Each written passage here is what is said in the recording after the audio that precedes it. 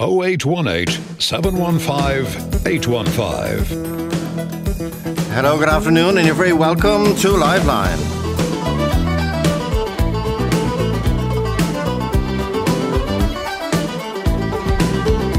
It's the first time in 20 years that a serving member of our Defence Forces, a very, very young man, 23-year-old Private Sean Rooney, originally from Newtown, Cunningham in County Donegal, and serving with the 27th Infantry Battalion Dundalk. But it's the first time in 2 decades where an Irish soldier serving on a peacekeeping mission has been killed by an attack by an enemy force.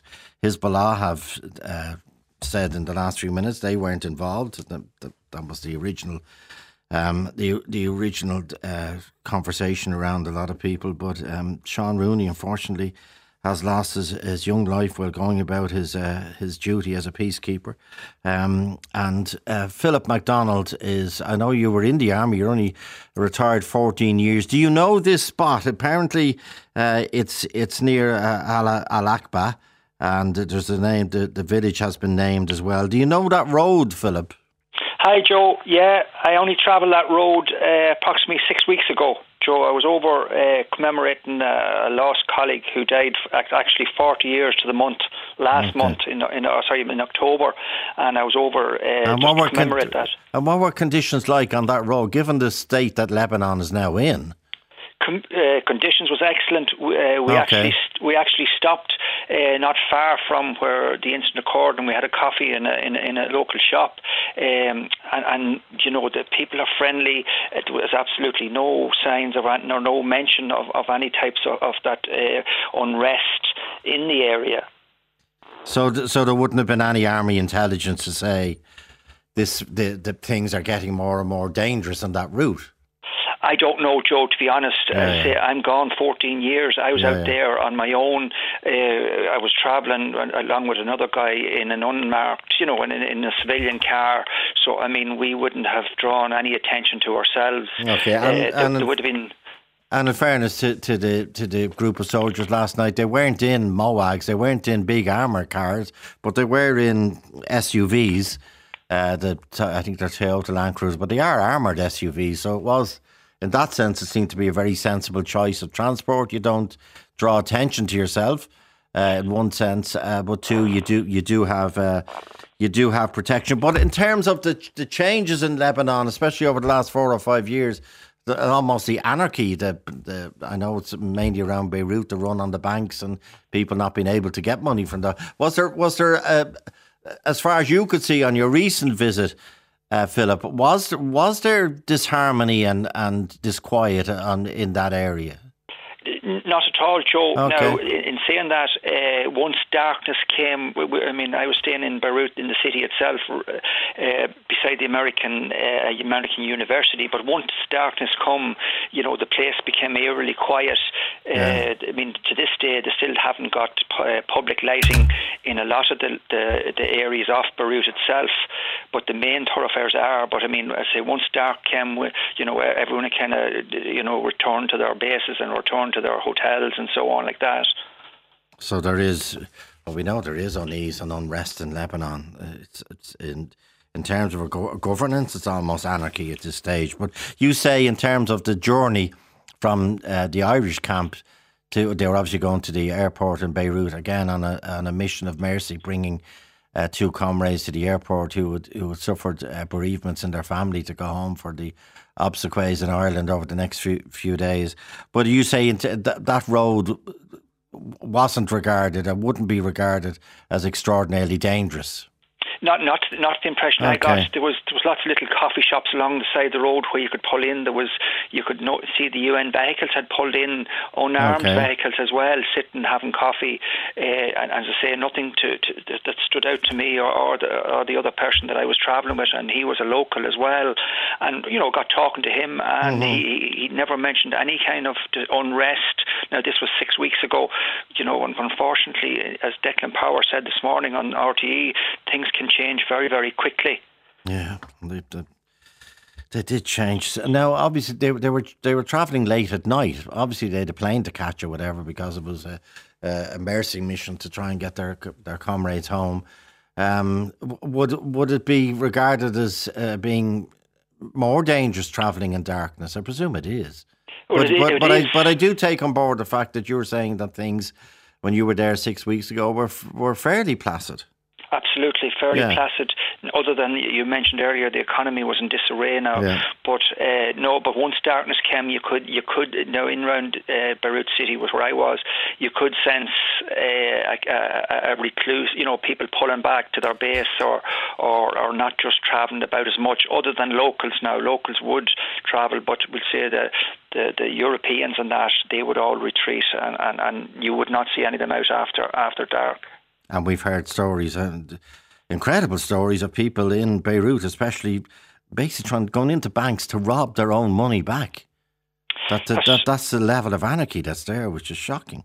That's right, Joe. I mean, I changed $300, and the lady behind the counter, I think she gave me 2 million Lebanese pounds, as they're called. I thought I was rich, but when I went to buy some food, then you could see, how it was in disarray or what the effects of it was. And I know we were contacted by a priest who's out in the Lebanon, and hopefully we get to talk to him shortly. But his father, William Stewart, he's in the Lebanon. He was saying, like, even to go into a bank and try and get money that's yours is impossible. Impossible, yeah. And just when I was talking to your researcher, I was saying, I mean, the locals in any of the areas you go around, they're lovely people. Their country has been through, I mean, it's 40 years since I served in it. It has been through so many catastrophes and disasters. I mean, the disaster in the Bay Area as well. I could actually see that area where the massive explosion was there a while back. I could see the devastation of around the city there as well. But the local population seemed, they're still as happy as ever and still trying to, And we heard so many incredibly warm stories over the years how well disposed the local population are to I'm not much surprised given the soldiers I know, but the how well disposed the local population were to the Irish peacekeepers. Absolutely. There's an orphanage in Tibneen, which is well known to most, all Irish soldiers out there, or any groups that have travelled out there. I mean, the UN as a group have helped out so many people. It meant, that people could move around quite freely and so on, just because there was a UN presence there. And we've been there for, as you say, over 4 decades. Now, there have been a significant number of tragedies. A number of them, unfortunately, it was going to happen. It happened in accidents, and as you mentioned, one case it was a fellow soldier who killed 3 of his comrades.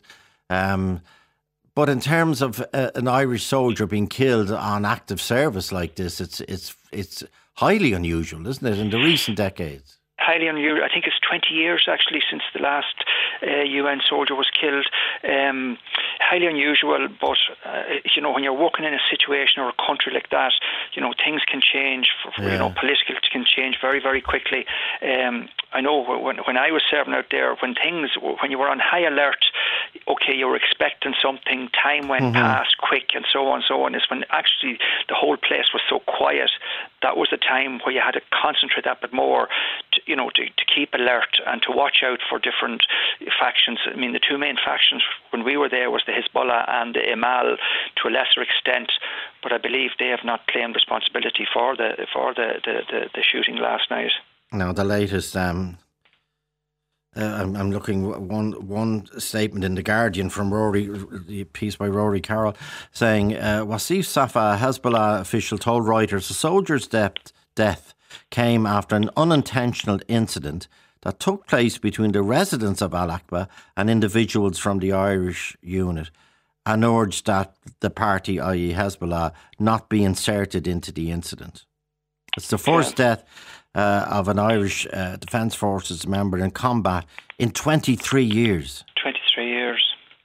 Shocking, yeah. which makes it all the more shocking. And the fact, I don't know whether you've seen the photograph of this young man, I 23 did, years of age. He looks extraordinarily fit.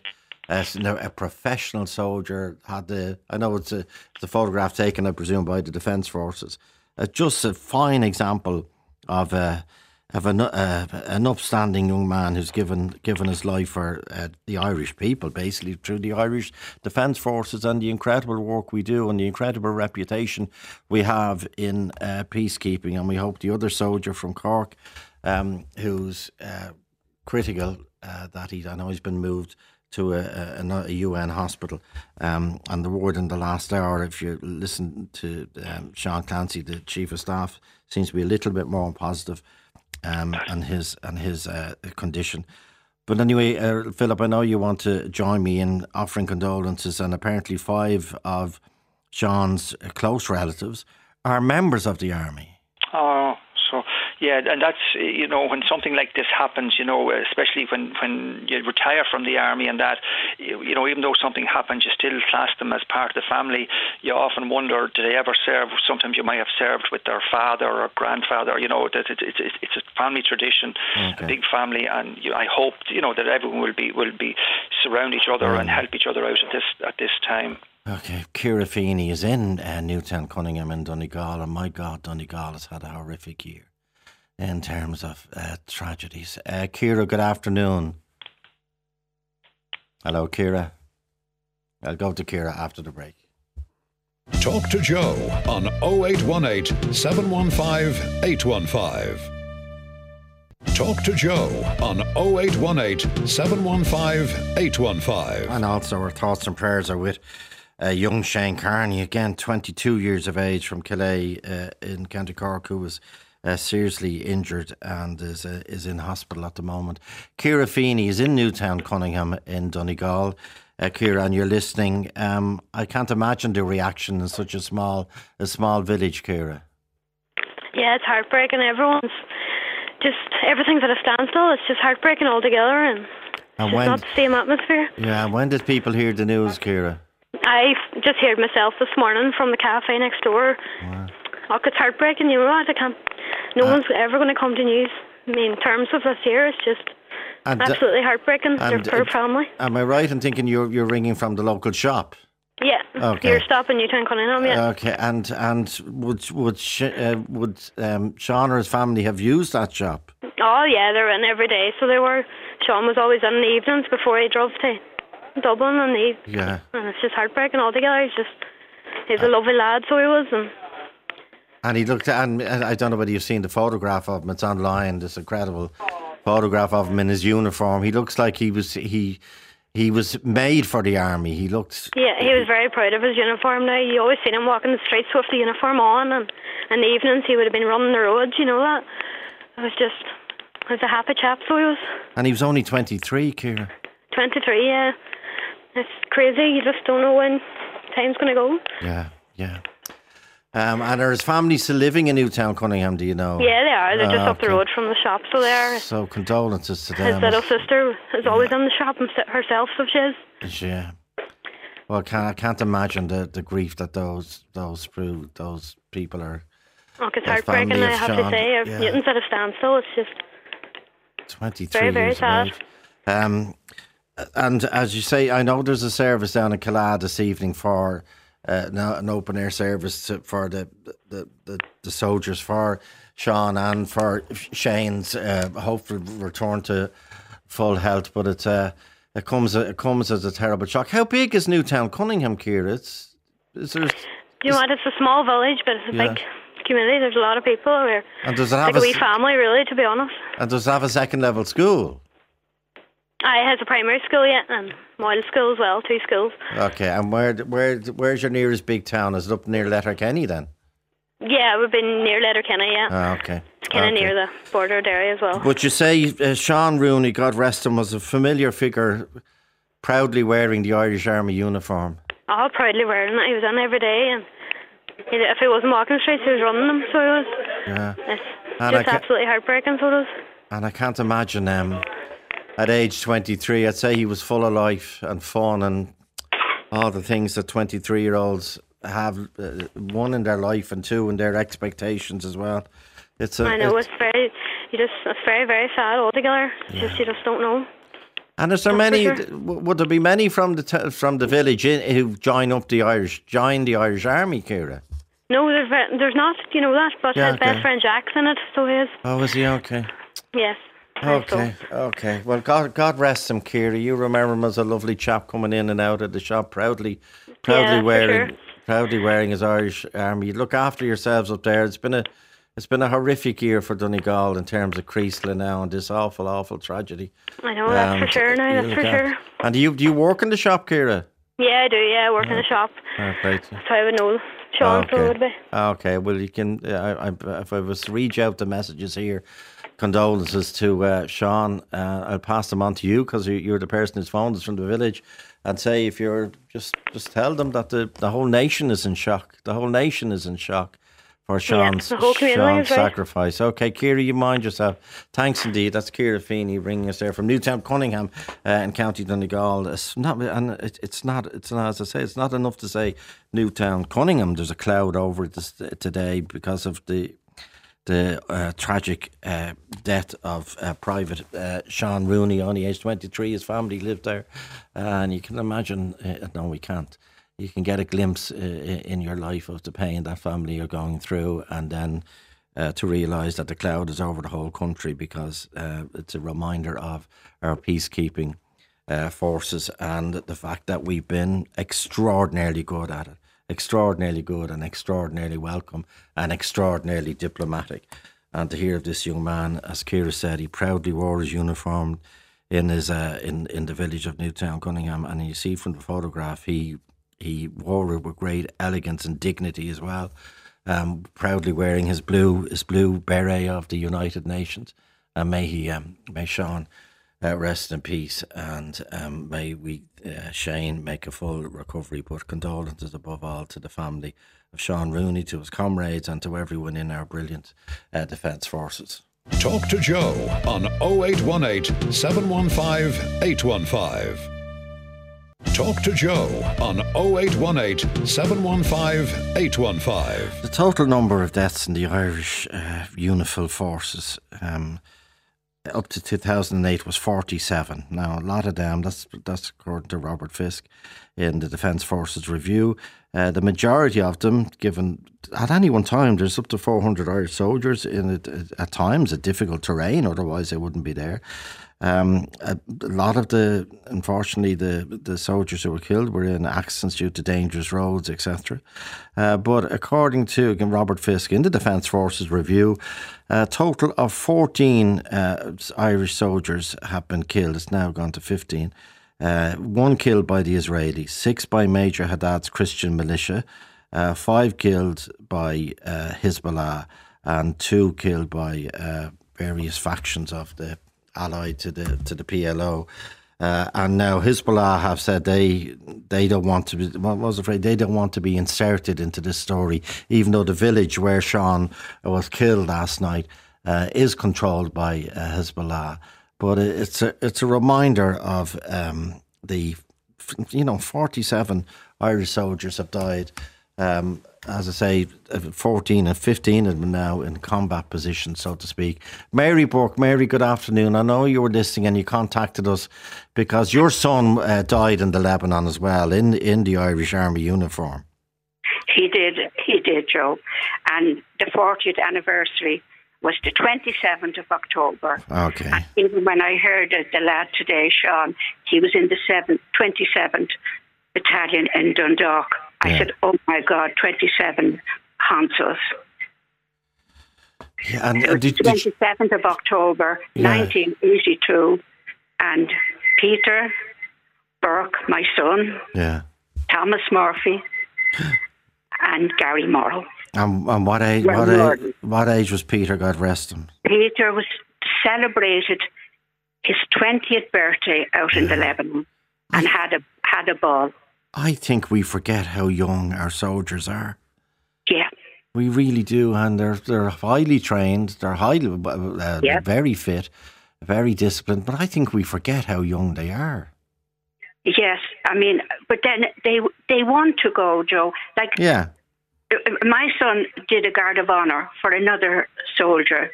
And when he came back, he says, I never saw such misery. I think I'm going to put in to go to the Leb. And he was determined. So he went. And were you worried about him going to the Lebanon, Mary? Oh, my God. I couldn't believe it. Like, of my 3 sons, he would be the one that I would say, no way. Yeah. But he was a brilliant lad, involved in the youth, plenty of friends in and out.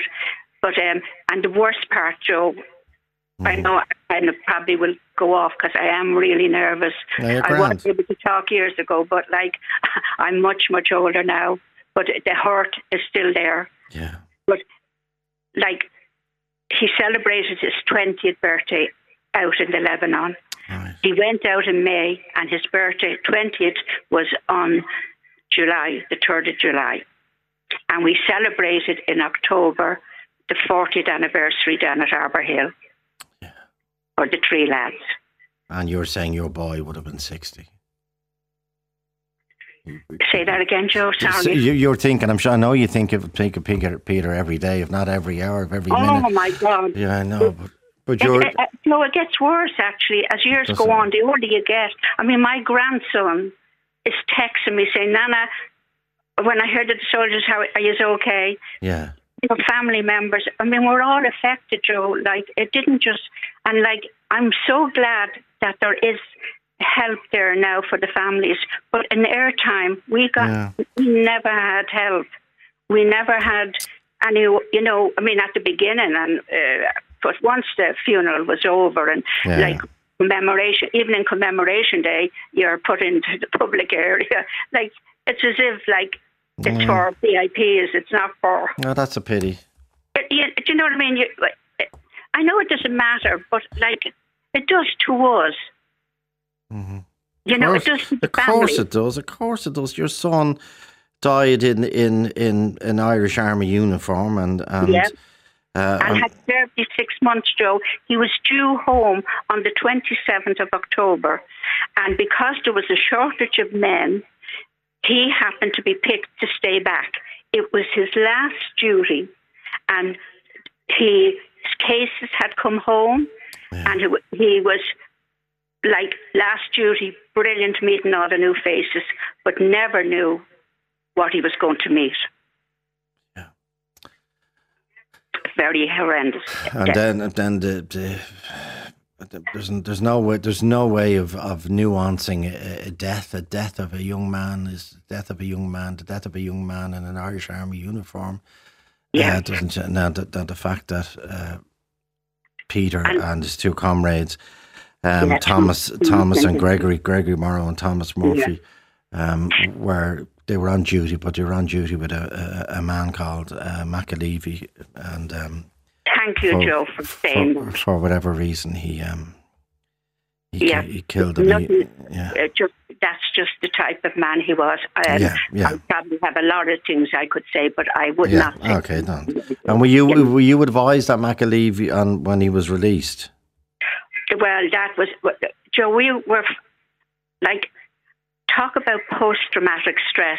Okay. I think that's what I'm suffering now, because when I think back of all the times that we had to try and fight or get petitions for this man was allowed out after 11 years. He was allowed out to roam. He was allowed... Okay, and then he was brought back in. He was from West Belfast and he was moved to McGabbery prison then. Okay. Well, would you say... And do you feel... And Mary... He did appeal, yeah.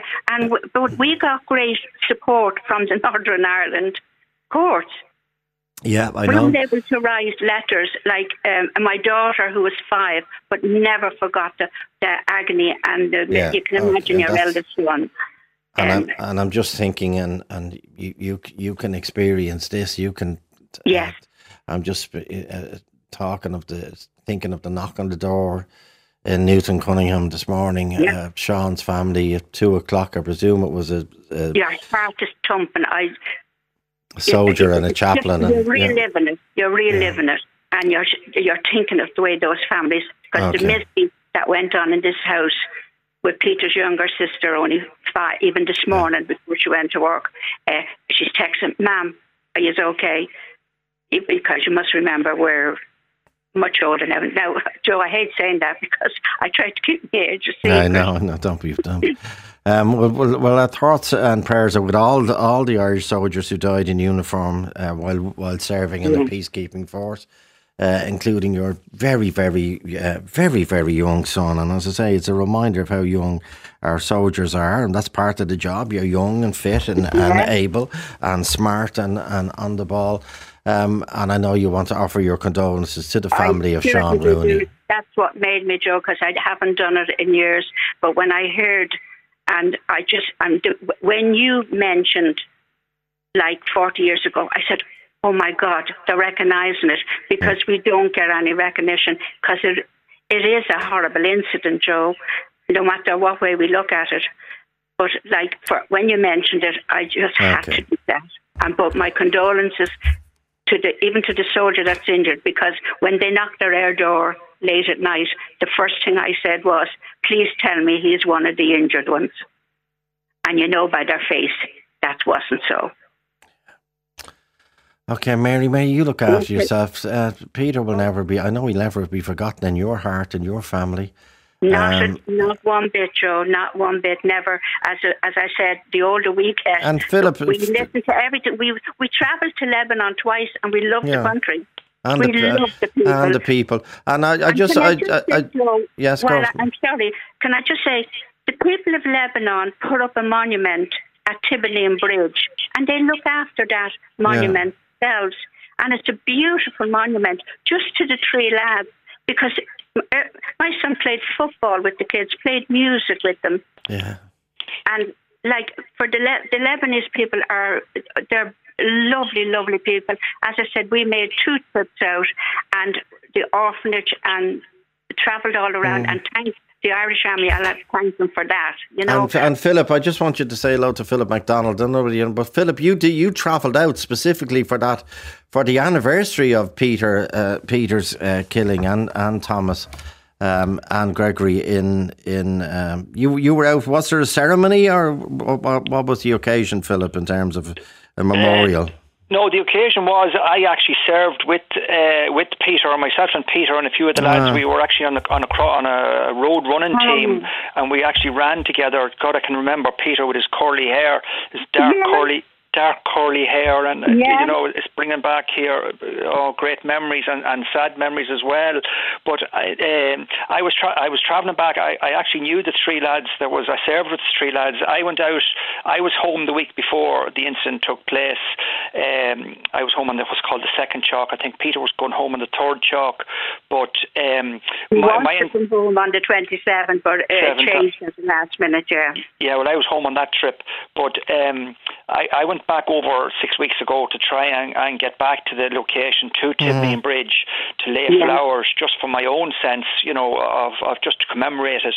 But unfortunately, I only got I was only about 2 kilometres away from the Tibbeline Bridge, due to there was an incident there as well at that time. So, but it's great to hear Mrs. Burke there. Mary, the last time I saw Mrs. Burke was 40 years ago, you know, and due to the circumstances we didn't get talking. But I have to say now, Peter was not, because, you know, Peter was a lovely lad, and the other 2 guys as well. They were young men, and I celebrated my 19th birthday out there. My gosh. So that shows how young our soldiers are, going out there and doing a critical job for Ireland and the UN. Yeah, and they want to go out, they want to serve.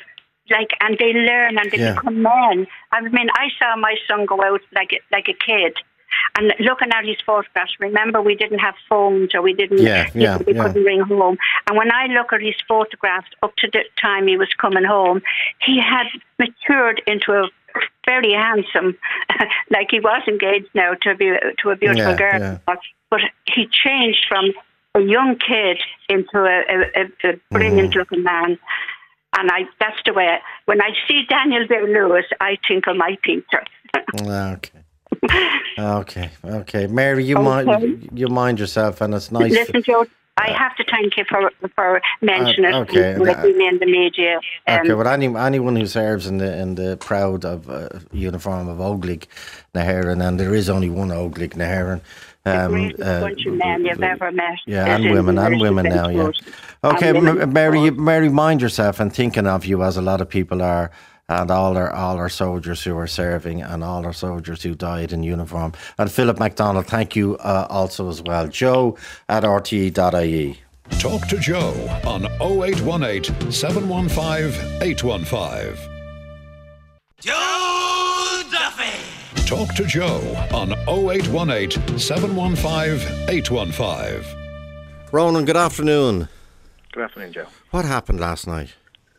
What happened? Well, it was the other night, and well, what can I say? A chap from this sort of socially organised eco-activist group decided to let out the air on the tyres of my car and several other ones on the road and surrounding areas. This is the second time in 2 weeks he's hit myself personally and our own surrounding areas. And it's a campaign, obviously. Yeah, it seems to be loosely organised campaign specifically targeting SUV cars, despite the fact if they are electric or otherwise. It's just, it's so you come out and your tyres are deflated and you've got to organise to... Is it one tyre or more that they do? He went for 2 on mine, but he actually lost the dust cap on one of them. He did 2 on my neighbours, but 1 on mine. And then, why do you say he? Why do you think it's a he? Oh, because I've seen him on my camera. Oh, you've seen him. And how does he arrive? He arrives walking his scrappy little lovely looking dog and, makes a pretense, I think, to pick up a dog poo, and while there, takes the dust cap off the tyre, drops a little pebble or a popcorn kernel into it and screws it back on, and it just slowly lets the air out. It takes him all of about 10 seconds. But it's like, as we've covered on this programme recently, if people have to get to hospital in a hurry... Exactly. In Dublin, you could be... And what time of the day or night is he doing this? The first time he did it at 10:30 at night. I think I just missed him by about 10 or 15 minutes coming back from somewhere. The most recent one was just after 1 a.m. And they tell you to go onto this website. The website is just a manifesto for vandalism, basically. A bit of rambling, all right. Yeah. And it says, attention, your gas guzzler kills. Well, that's what they say. To tireextinguishers.com. And they even say, if you're driving a hybrid or electric, these are still polluting, dangerous and cause congestion. See more on our website. So this crowd have set themselves up, or maybe it isn't a crowd, set themselves up as judge and jury to go around vandalising.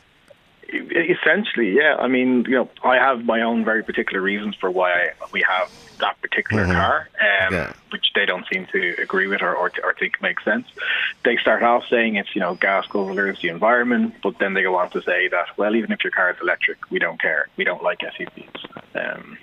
I don't know, I can't kind of follow it. And I'm reading one of the other rambling declarations on their so-called manifesto. Psychological studies show, Ronan, that SUV drivers are more likely to take risks on the road. So they say. I'd love to sit down with these people and actually talk through some of their... Ronan, you can't talk to them. Like you saw what they did with the paintings. What do they call themselves? Rebellion, Extinction, or Extinction Rebellion. And then we even had a government minister here saying, well, it was a great PR victory. And so we're not living in that mode now. If you want to try and affect change, just vandalise. Yeah, I mean, I don't think it's the right way around. To be fair, with the premise of environmentalism and safety and all that, I understand. I can get on board with it, but not by attacking the general public. Go make change, go make representations to your local councillors or politicians. Not this way. This isn't going to gain any support. And is it just in the Terenure area, or have the Gardaí told you any more? Oh, we're aware of it in the wider area as well, around D6, D6W in general. Yeah, they specifically, from reading their, as you say, manifesto, specifically target middle-class areas, whatever they deem them to be. Exactly. And Ronan, how do you sort out your tyres when you have 2 tyres deflated when you come out on a freezing morning? the kindness of strangers, thankfully. Well, not strangers, my neighbours. Thankfully, the first time had a small compressor. I've had to go out and actually purchase a compressor now as well in anticipation of this happening again. So they talk about trying to save the planet. I've just had to spend more money, more manufacturing costs. It doesn't make sense. But my other point is there is a difficulty, not just here. Look at the UK at the moment. There is a difficulty in ambulance times and getting from A to B. And if you have to try and get a sick child to a hospital in a hurry, and you come out and your two tires are deflated by these lunatics. Yeah, there was a time in my life not too long ago where I was in and out of Crumlin Hospital every day for about 3 months while my wife and child were in the hospital. If I had come out of that, I obviously wouldn't be particularly happy, to say it light. And what do you think of, am I making a, Ronan, check me if I'm not, am I making a fair point when I said when this vandalism broke out with throwing throwing tomato sauce at paintings, and it happened here in the Crawford Gallery, but before after this happened, one government minister said he could see how it is very effective. And now there's other forms of vandalism emerging. Is there an atmosphere where this is acceptable, do you think? I certainly don't think it's acceptable. I don't even. I mean, it maybe it gains PR, but I don't necessarily think it's good PR. I think it tends to put people off the cause when they see it affecting, the man on the street. I don't see this as an effective campaign. And before people start ringing in saying it's not vandalism, it is vandalism, and it is. Oh yeah, it has a really nasty downside, and that is if you needed to get from A to B in a hurry, or someone has a disabled child that has to get them to school or whatever, and they come out and their two tires are deflated and it's -4 degrees. How would you classify that little novelty experience of this fella going around with his dog pretending to be picking up dog poo? Anyway, but their website is there. We won't give them too much publicity. Are you, Ronan, I think are very brave contacting us, because are you not leaving yourself open to these lunatics again? They'll go back to Terranure. Do you know what? I'm sure he will be back, based on the fact that he's done several roads in the area over the last 2 or 3 weeks. I don't know, maybe I'll go out and have a chat with him. Don't. Seriously, don't. I'm not going to beg you, but I'm going to plead with you. Please don't, Ronan. Take a photograph of him or something, but don't go out near him. Did the Gardaí know, don't they? The Gardaí know, and to be fair, the Gardaí are doing everything they can. They've come down and they've canvassed the road and the surrounding roads and talked to all the neighbours. They've taken whatever CCTV footage they can. It's a very difficult thing to try and catch proactively. They need to really catch them in the act. So keep an eye out and let them know. His dog, Decoy, what type of dog is it? It's a little scrappy dog. I'm sure it's a lovely little fella, like a little terrier type thing. Terrier is right. He's the vandal is the terrier. Okay, Ronan. Well, mind yourself. I think I do take, and I know people say, "Oh, what about crime?" And we do crime all the time on Liveline, but vandalism like that has its downside as well. And I think part of it is this acceptance that somehow what they were doing in throwing liquids at incredibly valuable works of art, because they got publicity, that somehow justified it. So it will escalate from that, both upwards and downwards, and the downwards is onto your tyres at the minute. Ronan, safe travelling. I hope it doesn't happen again, especially with the weather that's due in the next 10 days or so. Ronan, thanks indeed. Good afternoon. Thank you. Good afternoon to you too. Talk to Joe on 0818 715 815. Joe Duffy.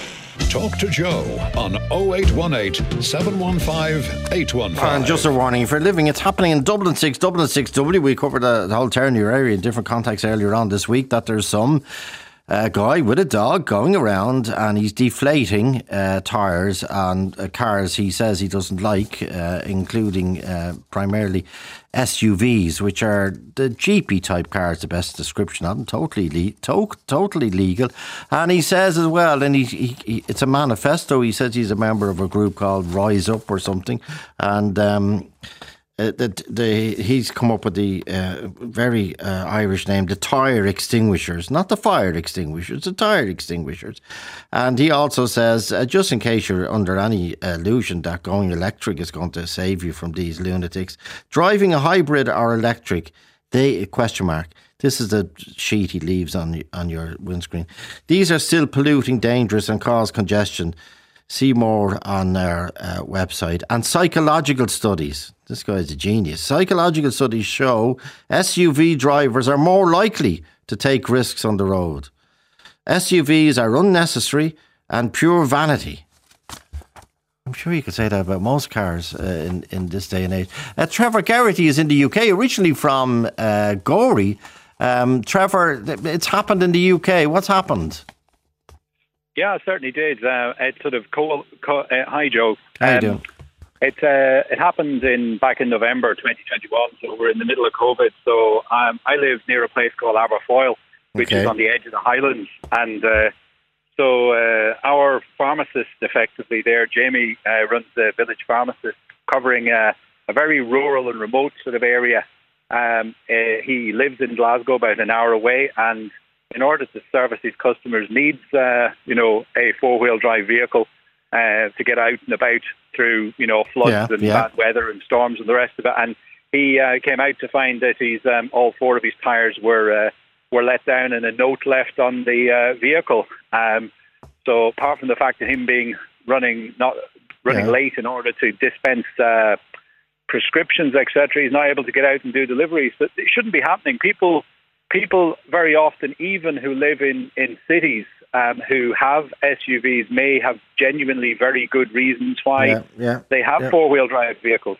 Especially in people do stuff. Especially in this weather. And also, how does this guy, according to Ronan, he nonchalantly walks along as if he's walking his dog.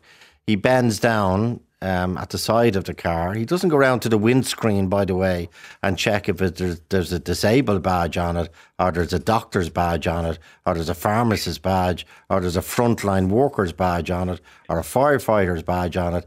He bends down pretending to pick up dog poo, and in 10 seconds, Ronan described it's a smart little system, but I won't repeat it. But in 10 seconds, he takes off the little dust cap and puts it back on, and your tyre is, whatever he inserts, your tyre is deflating as he walks away. Joe, it shouldn't be happening now.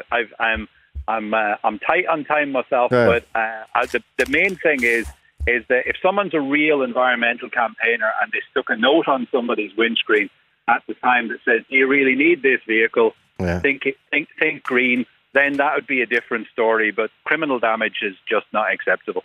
Yeah, and it is criminal damage. And if God forbid, the man who was walking his dog, who's committing these crimes, if he happened to be knocked down at the next junction and he needed a car to take him to hospital quickly, it could be that very SUV that he let the air out of the tires. Let the air out of the tires.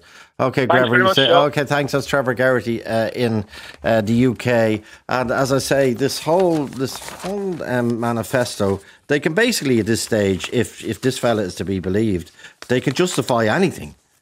Things are so awful in the world. They can justify anything. They can justify throwing paint on valuable paintings. They can justify blocking any road they want at any time they want, including ambulances, as you saw in the UK, and people trying to get to hospital. They can justify it because they believe it's for the greater good. Now, just a list of things that we're doing next week. This day next week, which will be Thursday, we're doing the highs and lows of 2020. We're looking for your ideas. Obviously, it's the eve of Christmas Eve. Every time we've done this for the last 15 years, we've managed to get a picture of the year through your voting. But we don't do pestilence, and we don't do disease, and we don't do death, and we don't do wars. Obviously, it's a more lighthearted piece around that. And that's next Thursday. You can email us with what you thought was the best thing, as I said. So far, we've had things like the Banshee of Inisheer. We've on Colleen Kuhn. I don't know what's going to make now to the 10 that you vote on the day. And when I mentioned Colin Kuhn before, people said unfortunately they weren't able to see it, but people definitely were able to see Banshees of Inisheer. The World Cup is at a high and a low, because one group emailed us and said the World Cup should be the low of 2022, and another, because of obvious reasons, workers in Qatar and human rights, and another group said that the World Cup is a lot better than they predicted and it should be a high. But you'll be allowed through your voting next Thursday to decide. The Irish women's soccer team, the summer weather, the incredible summer weather. We were World Rugby Player of the Year. Ukraine won the Eurovision. Charlie Bird's Climate Pro Patrick, Bono's book and show Surrender, Bad Sisters was also mentioned, that incredible series. And then in the lows, I think this will be up there. The end of Derry Girls was one suggestion. Elon Musk taking over Twitter, the chaos in Dublin Airport, prices, the defeats of the male soccer team. By the way, the female soccer team was in the highs of 2022 and a lot of people's. The banning of the live crib from outside the Mansion House in Dublin. And we will have Roddy Collins, Mark Henry, who has written the book about reasons to be, and it's not a polemic, it's statistical reasons to be cheerful in Ireland among all the doom and gloom, and how far we've come in the 100 years since the foundation of the state. And by the way, on the eve of Christmas Eve, that's Friday the 23rd of December, if your child would like to share a story, a song, a review, a video game, a book, something they loved and are enthusiastic about, or maybe you just want to come on and have a chat with Joe, send us a WhatsApp voice note, please, which is 087 1843 709. 087 1843 709. Or just email joe@rte.ie with your parents' permission, of course. And we're doing that on the eve of Christmas Eve. And then on Christmas Eve morning from 9 o'clock, we are outside the Bailey Public House, and thanks to them in advance, they're absolutely brilliant to us, absolutely brilliant, because the rig for that gig, it's a big gig, starts just after midnight, believe it or not, and we finish at 11 o'clock, and then the Bailey have to make sure that their busiest day of the year and their customers are facilitated. So it's a fantastic gesture by them every year. They've been doing it. This is the 48th year that since the Gay started the affair in Grafton Street, the Christmas Eve affair in Grafton Street. That was 48 years ago. And it's gone every single year. We even did it one year in 2010 when it was minus 10 degrees below, believe it or not. And the following year, it was something like 12 degrees above. And don't tell me that's not evidence of climate change. 10 degrees below one year. That was the year that Mary McAleese, it was her last year as president in the Áras, her final year. And I remember standing on the stage, wondering would she arrive, because it was snow and we had a good crowd and the city council were brilliant clearing the street, and the Gardaí were brilliant, and everyone was safe and sound and we had great fun. But I saw President McAleese, Anne Martin and her entourage coming up from Dawson Street, like Scott of the Antarctic coming to plant the flag. Such was the blizzard and the snow that she came through. But she did arrive, and we did have a great laugh on the day. That was 10 degrees below. And the following year, as I say, 11 degrees. So thanks to everyone involved in that in advance. And Imelda May will be there, Erica Cody will be there, Jack Eyre will be there, Claudia Boyle will be there, all the Funny Friday gang will be there, Brendan O'Carroll will be there on the street. This is all God willing. It's a long way away that none of us are struck down by anything. And Susan McFadden, who blew, when we did it last year, we had to do it indoors, obviously, in COVID for the 2 years, but Susan blew the ceiling down here in Montrose. She was absolutely brilliant. A singer is on the line, Robert Mizell. Robert, good afternoon. Good afternoon, Joe. How are you? And what are you doing? You're trying to get on the Christmas Eve show, are you? well, I was just waiting for you to ask, Joe. Well, tell me your manifesto for us, and then we'll decide. I suppose my manifesto for the ups, the highs, and the lows, is it? No, which is why did you contact us?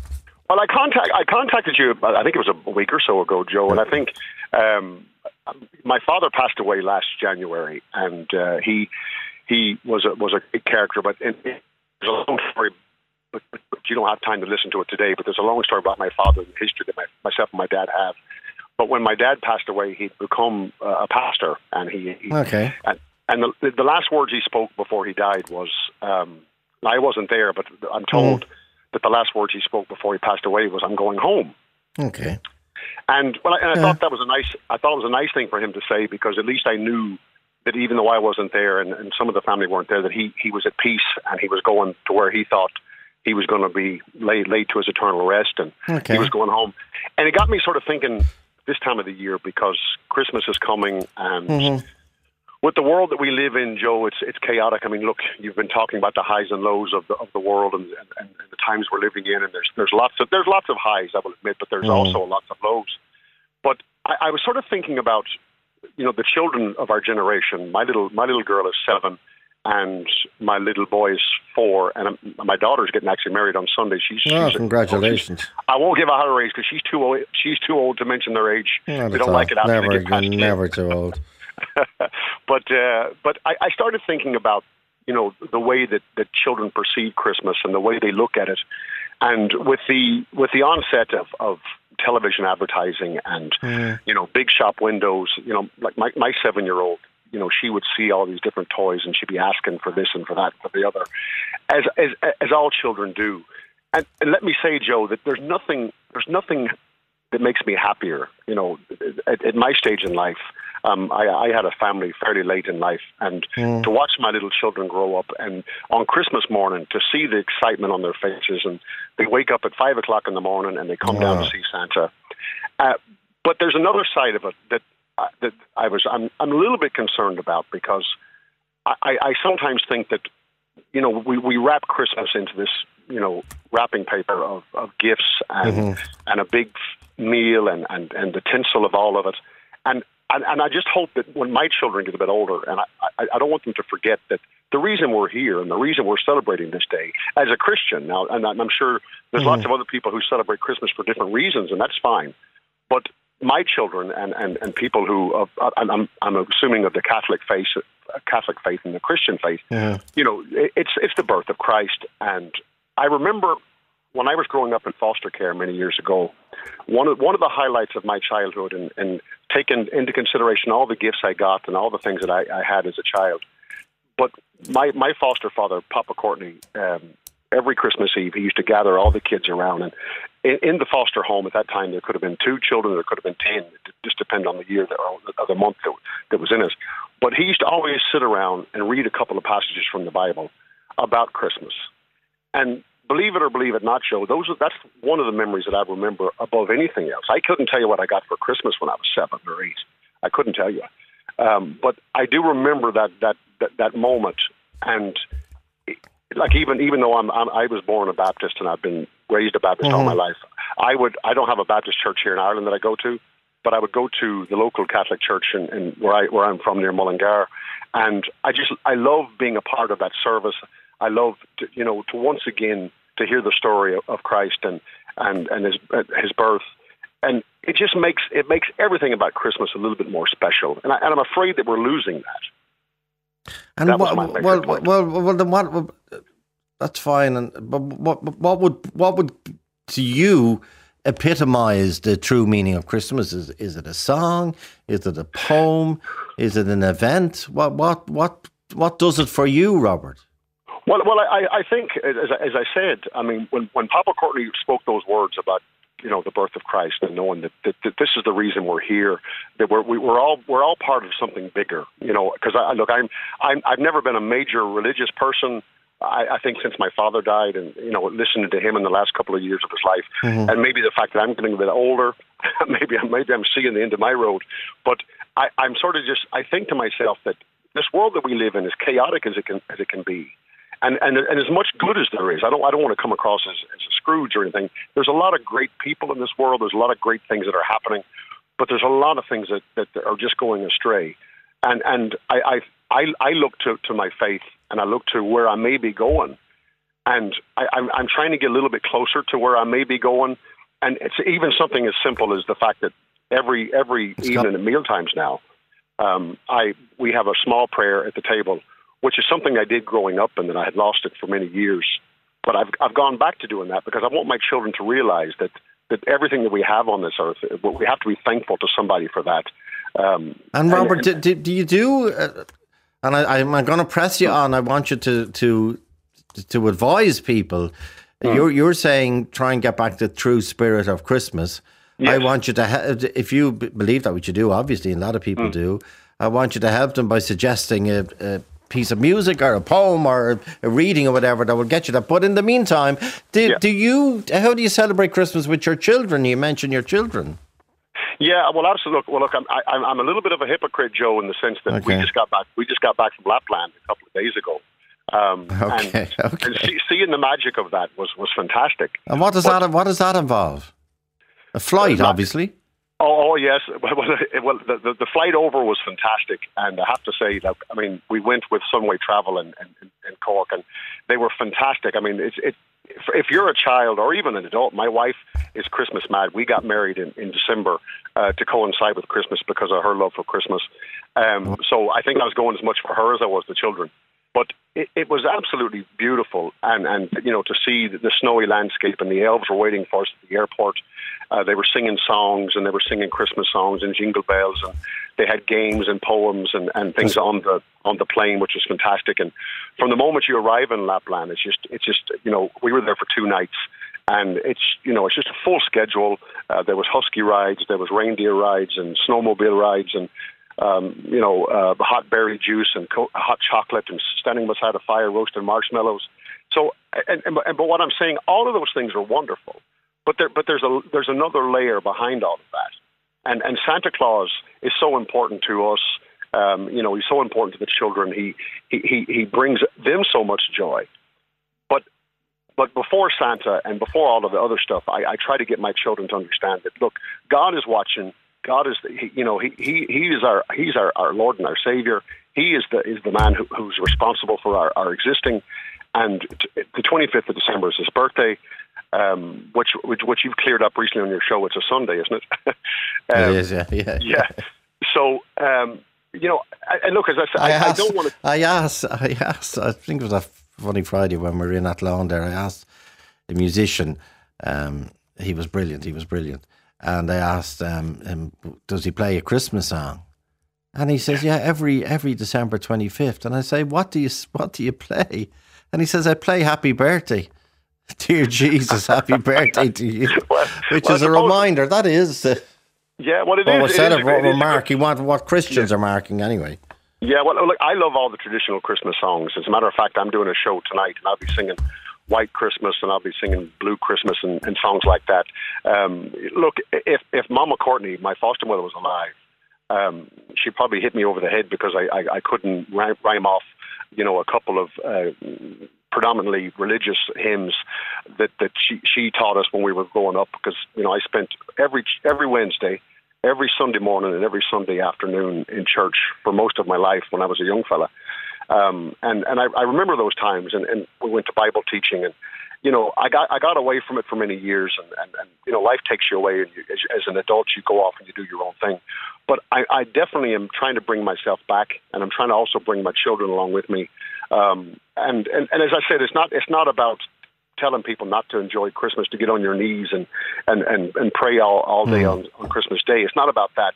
But as you're having your turkey, and as you're having, the wonderful meal that we're so delighted to have, and I do tell my children quite regularly, as a matter of fact, when we were in Lapland, I actually, had a word with Maisie. She's the oldest one. And I said, Maisie, I want you to realize that there's not too many children in the world get this opportunity. Do you want to do Christmas childhood?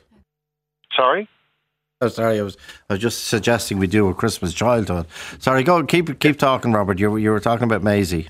Yeah, I was just saying to Maisie that that all children don't get to do what she's doing, and that this is a very special event, and I think and those little things. I see some children now, and even some of the children in Lapland, as I was watching them, and they saw the dogs and they saw the sleigh, and it's okay. That's done. What's next?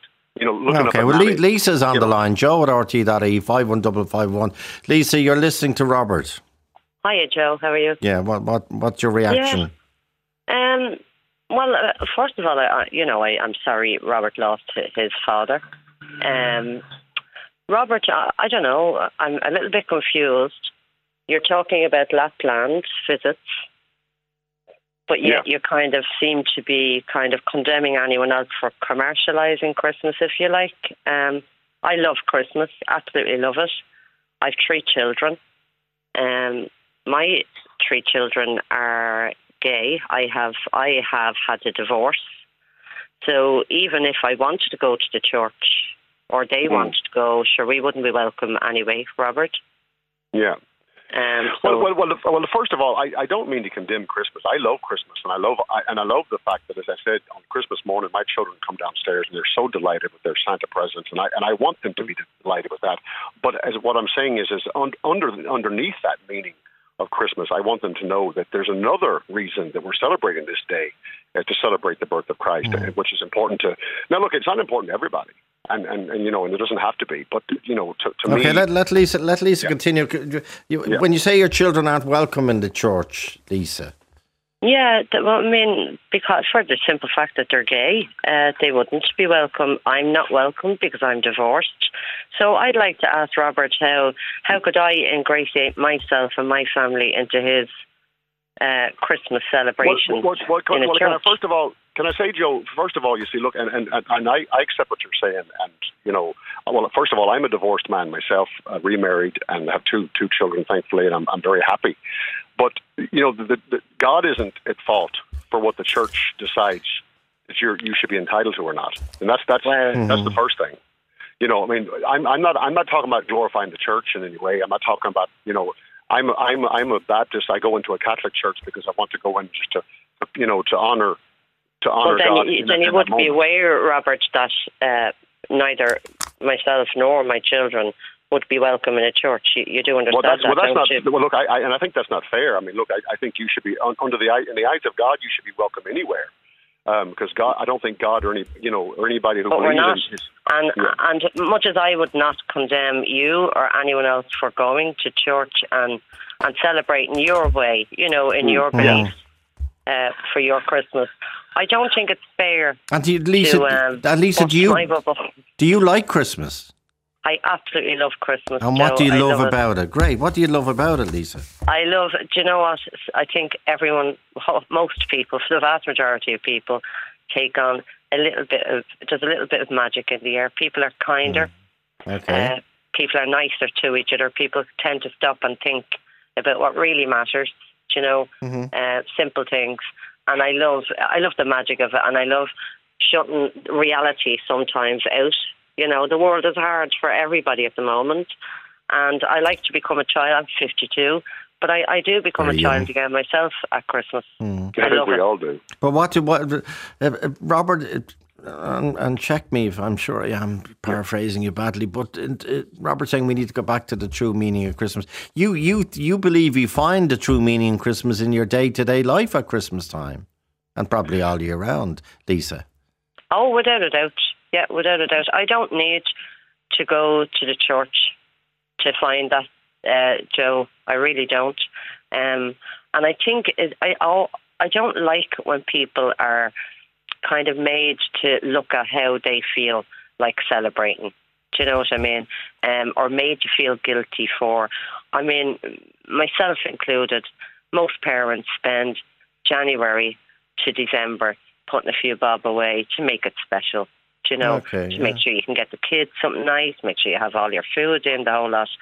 And when you hear people, how do you react, Lisa? Because you hear a lot of people talking about the excess of Christmas, and it wasn't like that in my day, all that stuff.